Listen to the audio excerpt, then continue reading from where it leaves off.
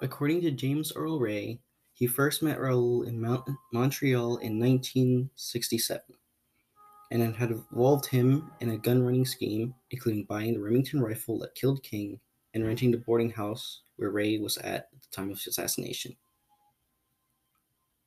Over the years, Ray's detail of the story and Raoul's physical appearance became inconsistent, and Ray was unable to provide any witnesses to support his encounters with Raoul, leading the state and federal courts to find nothing to overturn Ray's guilty plea.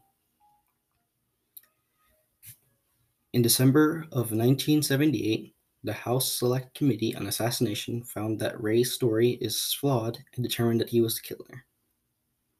The committee also concluded that there was a conspiracy to kill King, most likely involving Ray's brother John and Jerry.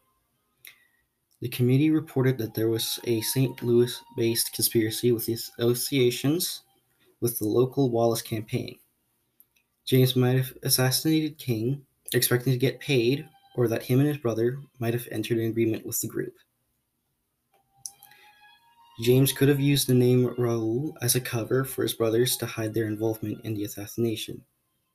After his assassination, James was traveling across Canada, London, and Lisbon. At the same time, he was a fugitive and couldn't transfer the money into his bank account, so the money he has received to move locations was probably from one of his brothers.